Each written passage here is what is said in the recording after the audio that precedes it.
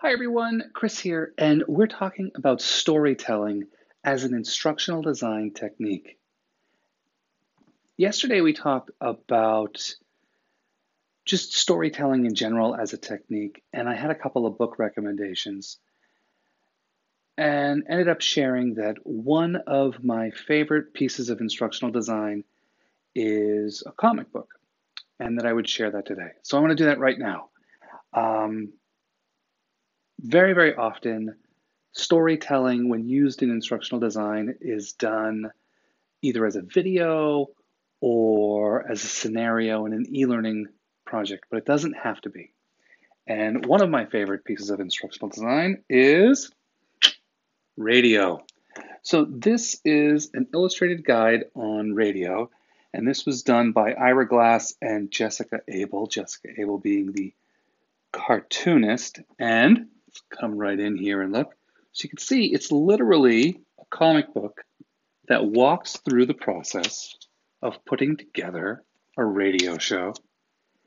And it's a step-by-step guide, right down to some of the technical aspects of working inside of the audio editing software. And I just have always loved this. Um, I recommend this especially for new instructional designers who are trying to figure out how to use story and how to not get trapped in the idea that everything has to be a PowerPoint. So storytelling visually is great. So I'm going to have a link for where you can get a copy of this um, with the video or in the show notes if you're listening to the podcast version. And as a bonus, I have another book recommendation. And I'm always hesitant to share this book recommendation, primarily because the book is out of print and you have to really hunt for it on Amazon. So that just means I love you all because I usually only recommend this book to people that I really care about. And that is the book Open Here. And this is the art of instructional design. And this book is absolutely great. It literally walks through the art of instructional design, breakaways, and just all of this anonymous. Oh, yeah, it had some overlays with film. Just fantastic, fantastic, just art book.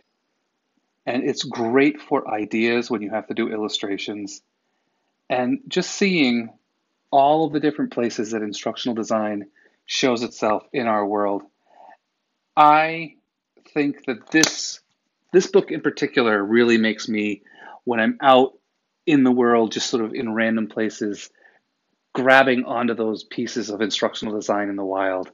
So I highly also recommend Open Here, The Art of Instructional Design. This makes a great coffee table book, um, for when your mom comes over and has no idea what instructional design is. Uh, yeah, she can start to see where instructional design fits in her life too. So those are my two book recommendations for today, the Open Here book and the Radio and Illustrated Guide. Absolutely worth your time.